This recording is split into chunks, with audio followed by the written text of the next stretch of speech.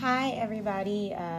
Welcome to the Women in Tune podcast. I'm Andi Carr, your host for this podcast and the founder of Women in Tune. I try to keep these podcasts fairly short, so I'm going to jump right into it. I think that today, and we might veer off to another topic, we'll just see how this all leads. I hope everybody is having a good week. It's Thursday now. The week is almost over with. So I wanted to really get into the topic of emotions. And I'm going to kind of bounce back and forth between the topic of emotions, how we as women handle emotions, and our health.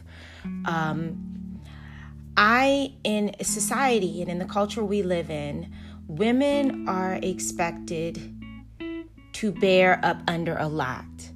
It is the expectation that has been placed upon us. And we're supposed to do it smiling. We're not supposed to complain. And, in our culture, that has become the mark of what womanhood is for some people, or what being a strong woman looks like, or what being a good woman looks like, or what being a Christian woman looks like. We have pictures, visuals of what it looks like, visuals that have been placed on us by religions, by culture, by media, of what a good wife looks like, what a good mother looks like, what a good woman looks like. And this can even go over into career.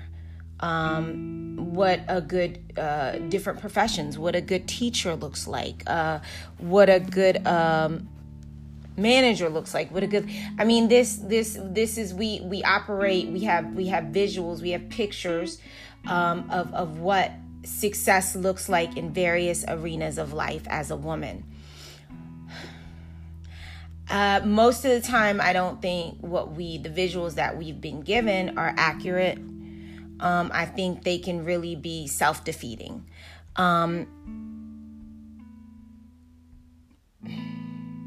And I say that because every body is different. Everybody is unique. Every woman is unique.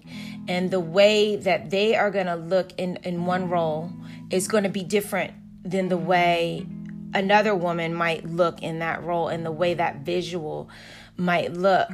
I think to place that, certain visuals of what success looks like, what this looks like, upon everybody, like it's supposed to look alike for everybody, is just it's destructive, and we fall victim to comparisons. Women are notorious. We are notorious for comparing ourselves to others, and measuring ourselves by others, measuring our lives by the lives of others. It is definitely, even though we know we shouldn't, it's easier for us as women to do it than not to do it. So I'm going to be talking, bouncing around a little bit about I'm going to be bouncing around a little bit. So basically, I want to start out with our kind of main topic, which is the topic of emotions. And I'm more so talking about emotions like anger, sadness, grief, frustration, emotions that tend to be more inflammatory.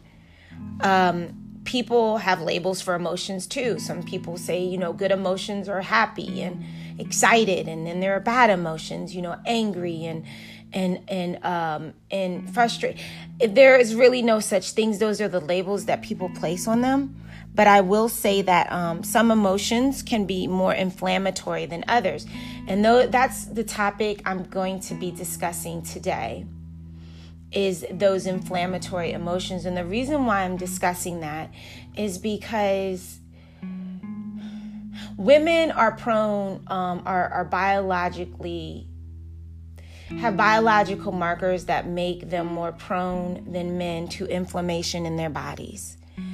That's why women, statistics show, and the research has shown that certain life issues such as marital distress and even issues with weight tend to have more of an impact on women than on men. And these things tend to cause more inflammation in our bodies. For women, these issues cause more inflammation in our bodies, in women's bodies than in men's bodies. We hold stress differently than men. So for us, stress can be highly inflammatory for us. One of the things that they say is like the number one killer for women is heart disease.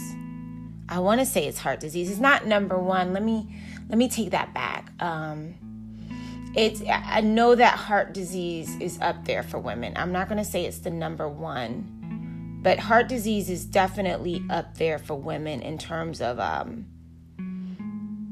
one of the main issues or conditions that affect our health, and that can be fatal for us. Heart disease is very difficult to... The reason why the situation is the way it is in terms of women and the rates at which women suffer from heart disease are what they are is because it's more difficult to diagnose in women. Women's symptoms are different than men when it comes to heart disease and even heart attacks. We have very different symptoms when it comes to heart disease, and the way the system is set up to diagnose based on men's symptoms. Women's symptoms are more difficult to pinpoint, I guess, because they're not as obvious. So I'm just throwing some things out there because of how I'm shaping this conversation. I started out saying that women historically have been expected to bear up under a lot and not complain and smile about it. Heart disease is one of the top killers for women. I'm going somewhere with this. It is very difficult to diagnose in women because the symptoms are not as obvious. If you're listening to all the things that I'm saying, you're seeing that bearing up under as much as we do, trying to keep a smile on our face, and with us as women being more prone to inflammation in our body as a result of stress, heart disease being one of the top killers of women. I mean, just going over that over and over again with you, you should be able to see the picture. I'm trying to paint a picture here of the importance of us understanding that we have to address the issues in our lives that are inflammatory. We have to address the stress-related issues in our lives. We can not continue to bear up under so much and smile about it and act like it's okay. It's not okay.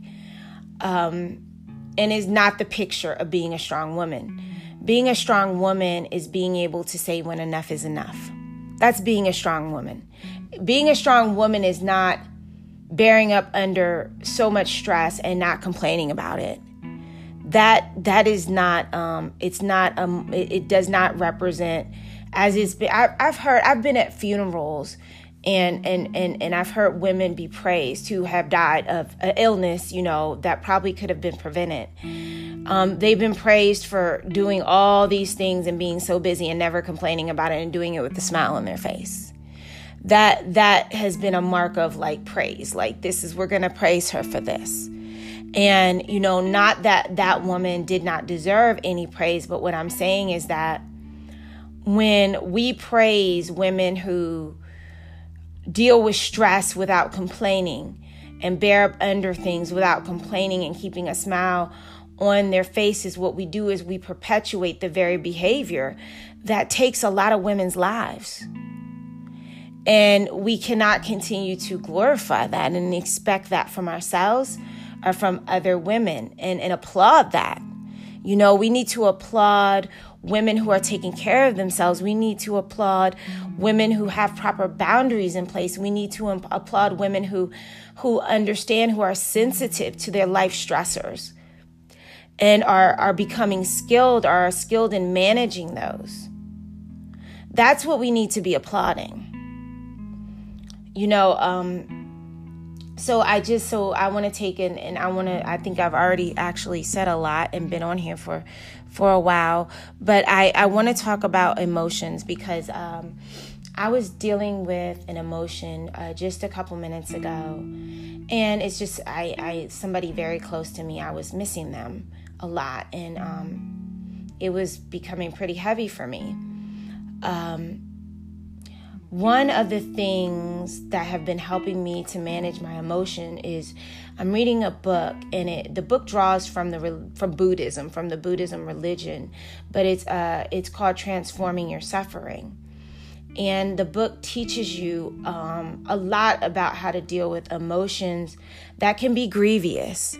And one of the things that we have to understand is that emotions can bring an energy with them. And that can be that energy, depending on the emotion you're experiencing. It can be an energy that is healthy when concentrated, or it can be an energy that that needs to be dispelled, if you will, that you do not want that concentrated type of energy.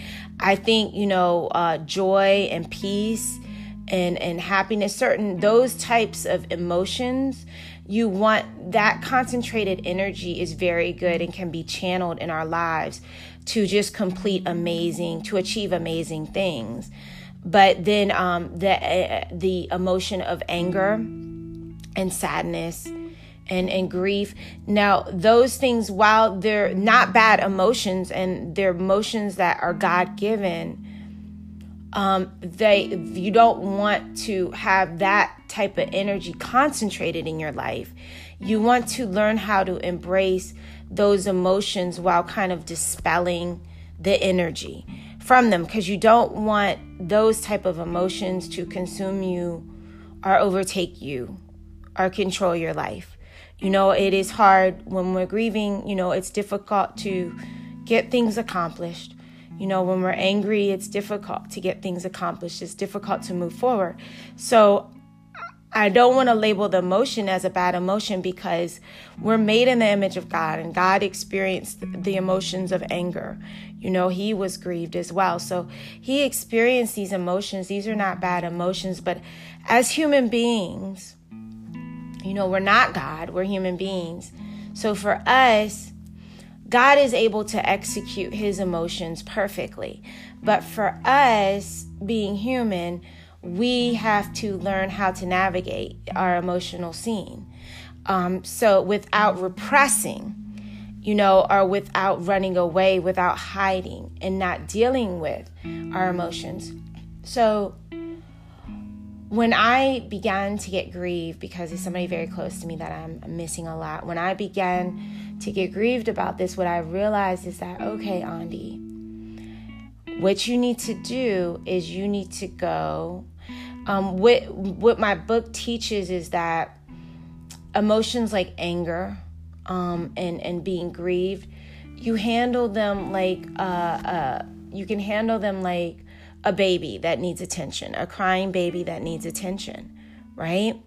So when you have those grievous emotions, you have to understand, okay, this is something that needs attention, right? That needs to be an alert to you that I need to give this attention. And just like a baby that is crying that needs to be comforted, when that baby, nor under normal circumstances, in a healthy baby that doesn't have anything else going on, under normal circumstances, when you give that baby attention, the proper attention, that the baby is comforted and is quieted. And the book that I'm reading teaches that principle. teaches that principle. There was something else I was going to say. I don't remember. So with our emotions, especially the more grievous emotions,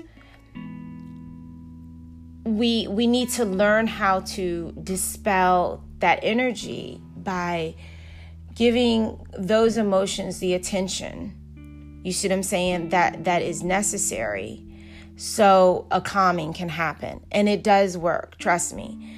So what does that look like to do that? What does that look like? Because I find that, being a Christian or even talking to other people tell you what you should do, but they don't really tell you the mechanics of how to do it or what that looks like. That's one of the things I want this podcast to really help with that. So what does that look like to give your emotion of anger or your emotion of grief, emotion of frustration? What does it look like to give that attention? I can only speak from my own personal experiences and how I have executed it and how it's worked in my life. For me, so what I am finding in terms of how that looks for me is when I'm confronted with a difficult emotion or something that is grievous and that is heavy on me, first thing I do is I let myself know it is okay. It's okay to be experiencing it. I reassure myself that I'm okay. And honestly, those words to yourself are more powerful than you think. Just as a crying baby will be soothed by the mother's voice, letting them know it's okay, it's okay. And just those words, those comforting words. Well, we can do the same for ourselves and for our emotions that we've done if you have children, with our babies, with our children. So, that's what it is. You're basically dealing with these emotions as if they're your children. And so I find that is the first thing that I do, is reassure myself that I'm okay. This is okay. It's fine. Everything is fine. Instead of, trying to do away with the emotion or trying to repress it, I speak comforting words to myself, and it's okay. I'm okay. It's very comforting to speak to yourself. So that's the first thing I do. The second, and sometimes it only takes that, honestly, and I can go about my day and be fine. But the second thing I would do, if a second thing is necessary, is to, in the moment, if I can, and if not at a later time, I will come and spend some time alone with what I'm feeling. And the way that looks is I come to a quiet place, I sit down, and I might say to myself, okay, what's going on here? I might ask myself, what are you feeling? Why are you feeling it? What's going on? And, I just talking to yourself in that kind of way is almost like being your own therapist. It really puts you in a position of really being your own therapist and being that person that is actually there to listen. You can actually play both of those roles in your own life if you take the time out to do that. For me, I have found that practicing these things have really helped me to deal with some very, very difficult emotions. And remember, it's a practice. Meaning that you practice it, meaning that you're not going to always get it, meaning that sometimes your emotions are going to consume you, meaning that you're not going to always catch it. This is a practice. And just like anything, the more you practice, the better you get at it. Keep in mind, a lot of the things I'm going to talk about on this podcast, they're practices. I think there was something I was going to say and I forgot what I was going to say. So I'm probably going to end the podcast right here. Yes, I'm going to end the podcast right here. It's been 20 minutes and I think I've pretty much said enough for this podcast. I hope that something that I've said has encouraged somebody, has helped somebody. I hope that you will try, to utilize some of the techniques that I mentioned for dealing with your emotions. And I look forward to seeing you next week on the next Women in Tune podcast. Enjoy the rest of your week and have a great weekend. Bye-bye.